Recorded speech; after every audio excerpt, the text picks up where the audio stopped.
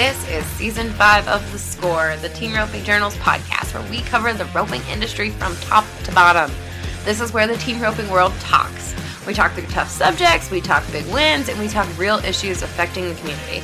I'm your host and editor of the Team Roping Journal, Chelsea Schaefer.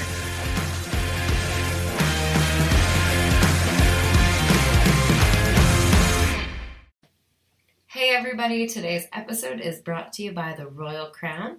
The next Royal Crown event is coming up May 9th to the 15th in Waco, Texas. I'm going to tell you more about all the added money and the excitement around the Royal Crown at the commercial break.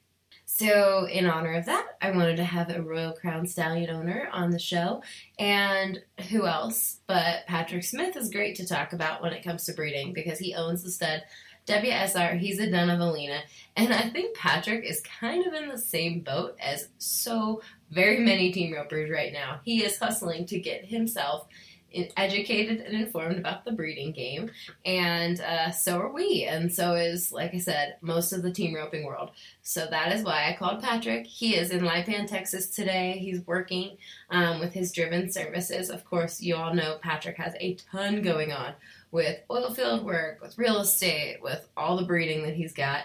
So he's not that dissimilar to all the team ropers out there who are doing all kinds of stuff and now suddenly paying a lot of attention to what is going on in the horse breeding business.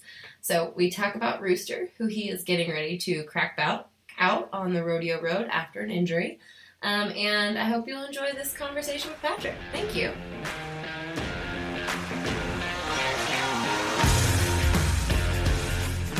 Hello. Hey, how you doing? Good. How are you? Good, thanks. I wanted to have you on the podcast today because I wanted some sort of estimate of when people could expect Rooster to be back. When are you thinking? Okay, and we can actually just so you're aware, we picked him up last night I had him up at the collection place for the last 3 weeks, and just got him back, and I'm actually fixing to go down and saddle him and rope some steers on him, but he's getting back in action as of now. I mean, one of those things, too, where I've got two really good horses. I've got him and Turbo, and if it ain't broke, don't fix it. I'm going to keep riding Turbo in some spots, but as we split up, I'm going to bring Rooster back slowly to the rodeo program. He'll be, in the summer run, he will be full-fledged. I feel like Turbo got, thrown to the wolves in a way. He was seasoned, but he was your only choice last year, and now he's your number one. He was my only choice. Not by choice, and last second, because remember, he was hurt a month before that, and then he literally went from being hurt to Livingston, Montana was his first outing. So, Red Lodge, Montana. Mm-hmm. That was the very first place I got him, and then I've been on him ever since. So, yeah, he's all I've had. Rooster's back, Midas is back. They're both doing really good. But, you know how it is. You get to roping on one and getting a feel, and things are working. Mm-hmm. They're all plenty capable, and they're all really good and ready to win on. So tell me about, so I told you this episode, I wanted to talk to you because you are a Royal Crown stallion owner, and this is a Royal Crown sponsored episode. How has your breeding game learning curve gone in the last, I feel like it was a very sharp learning curve from the beginning, but now that there's all the incentives, how are you doing in keeping up with all of it? I'll just tell you, for some reason in my life, I tend to make everything a little bit harder than it needs to be. And I'm a true believer that if you get involved in something and you want it bad enough, you can do anything. I've witnessed so many people. I've watched people that I respect do that, whether it's business or whether it's rodeo or whatever. I didn't start riding horses until I was 16 years old, and then I didn't college rodeo or junior rodeo or any of that stuff. I went from learning to rope to the PRCA. So I think that you can do that, and sometimes I think that helps if you just jump in with both feet, as long as you don't drown, as long as you're trying really hard and just you're not scared to get embarrassed a few times, and not do things that are unexpected from somebody that doesn't know what you're doing. But anyways, it has been a sharp learning curve, and so was rodeo, and so was Driven Services, the business that I started. I got into a service company that I had nothing about, and now we started an electrical division in Driven Electrical, and it's the same thing. You just have to surround yourself with the right people and basically be a sponge and be soak in every bit of information you can get from somebody that's gone before you and knows. And so when I get the chance to be around somebody that knows that game and the breeding and the papers, because then, like I said, that's where I turn into the sponge and try to listen and remain teachable, keep my mouth shut. I don't know what I'm doing, but I will say that the game has changed so much, and with all of these incentive programs and just watching what it's doing, not just for the open division rodeo people, but what it's doing for even the lower numbered stuff and the stuff that I saw out in Arizona and all the jackpots. And I've just noticed a shift in people. When people would ask me about a field horse, none of us knew about paper. The papers were one reason, and it was to tell how old the horse was. I mean, when I was starting out rodeoing, and if I found a horse, I didn't care how he was bred. I never even looked.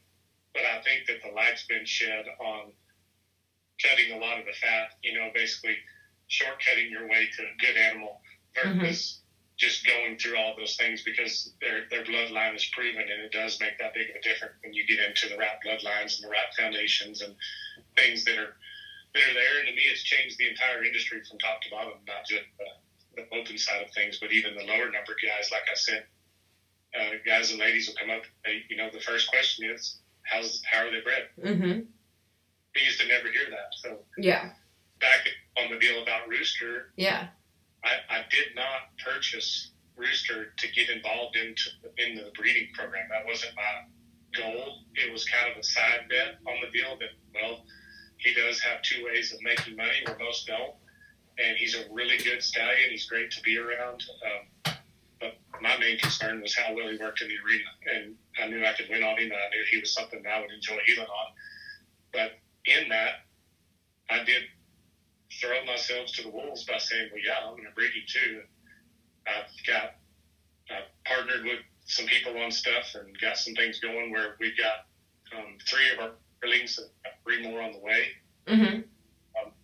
this year. So it's amazing how fast you can end up with 6 colts and yearlings on the ground too, because now I got a lot of work ahead of me. But to answer all of that, it has been a very sharp learning curve, but I'm learning as I go, and I'm enjoying it. It's something that I think after my rodeo career is over, whenever I decide to stay home, I probably will jump in with both feet rather than that with the way that I have, and just try to get all in.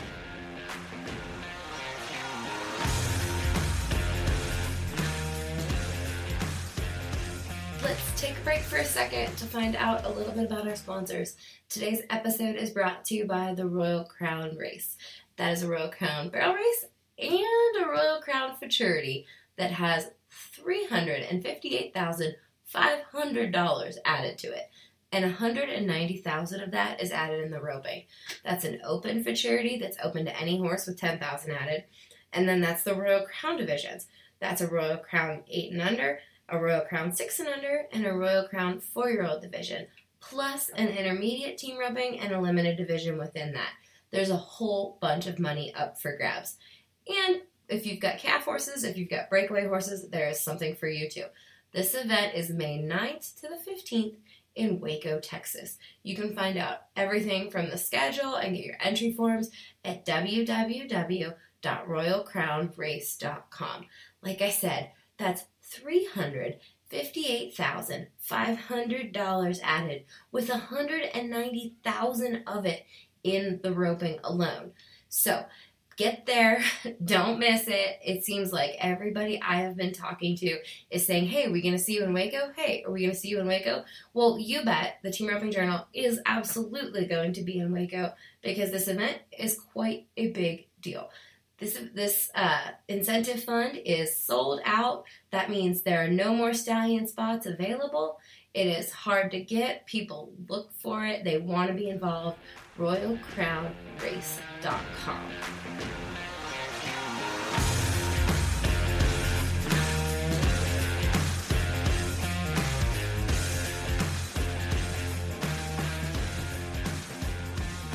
Do you Now, I know you said, like, you're still learning. Do you happen to know which mares you've bred him to this year? Any fun ones or any bloodlines even that you like that you're crossing him on? Well, I bred him to a couple of different mares. I bred him to a mare that's out of Metallic Cat. Mm-hmm. I bred him to another mare that was a Shot Bark, the little mare that I sold at Rancho Rio. Mm-hmm. I got an egg out of her last year and bred to her last year, so we could have her yearling on the ground here any minute. Mm-hmm. So, I do know a lot. I don't handle a lot of that side. Cousin TJ Smith, he handles all the breeding side of things, but I knew you'd ask me something like I said that makes me look stupid in front of everybody. But my goal is to do a good job roping 2 feet this year. Try to get back to the National Battles Rodeo another 2. I've got a great partner, and get everything I can get out of this horse while I can still run at the rodeos. He's 18 years old this year. Yeah. But to be around him, you would think he was 8 years old. I mean, he's just been phenomenal. I actually just picked him up last night. He's been up at the Select Breeders in Aubrey, Texas, getting collected the last 3 weeks. Mm-hmm. Off of his injury, suspensory injury last year, where I hurt him in some deep mud at a rodeo.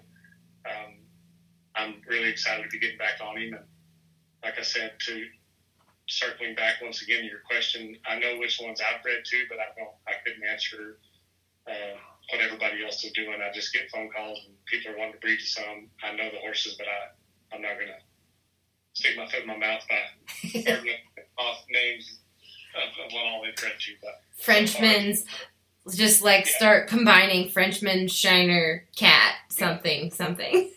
Probably. I did read that. You bring it up. It has, and I'll tell you, honestly, I've had a lot of phone calls from people that have had babies, and they have just been in love with them. They've talked about their demeanor, their color, just how they are to be around, all that kind of stuff. And it's been fun. You're hearing a lot of success stories, and like I said, over the next decade of my life, as things slow down rodeo, and I don't plan on doing that the next year or 2, but 5 years from now, I hope that he's like his dad. Randon Adams then bred his dad. I want to say they collected and bred him till he's like 26 or 27 years old. Pretty impressive. But Rooster just being 18, his numbers are great. Just had him over there, like I said, the last 3 weeks and got reports, and they said, man, his numbers are just off the charts. So collection is still growing really good, and we're just going to keep building up that supply so that if in the future something happens where you can't collect him or his numbers drop off or something, at least his deal can live on whether we're roping one or not. Very good, sir. Well, thank you so much. I promised I was only going to take you 10 minutes. We're at 11:05. So okay. For all those gurus out there, I'm sorry for I'm illiterate when it comes to this, but give me a few years, let me slow down rodeoing, because like I said, my main concern with Rooster right now is getting around there and getting 2 feet on him. So the collection people know how to do what they do, the breeders know how to do what they do, but I can tell you we've had success in the breeding. We've got some really good colts on the ground. I'm excited to see them in the next several years as they get old enough to get out there and show what they got. I can't wait to see them. You should post some on your Facebook page so we can see more baby pictures as they come in. Hit their Facebook. Again, apologize about that. I'm working on it. I'm working hard. Awesome. All right. Thank you so much, Patrick. Yeah, thank y'all. All right. Bye-bye.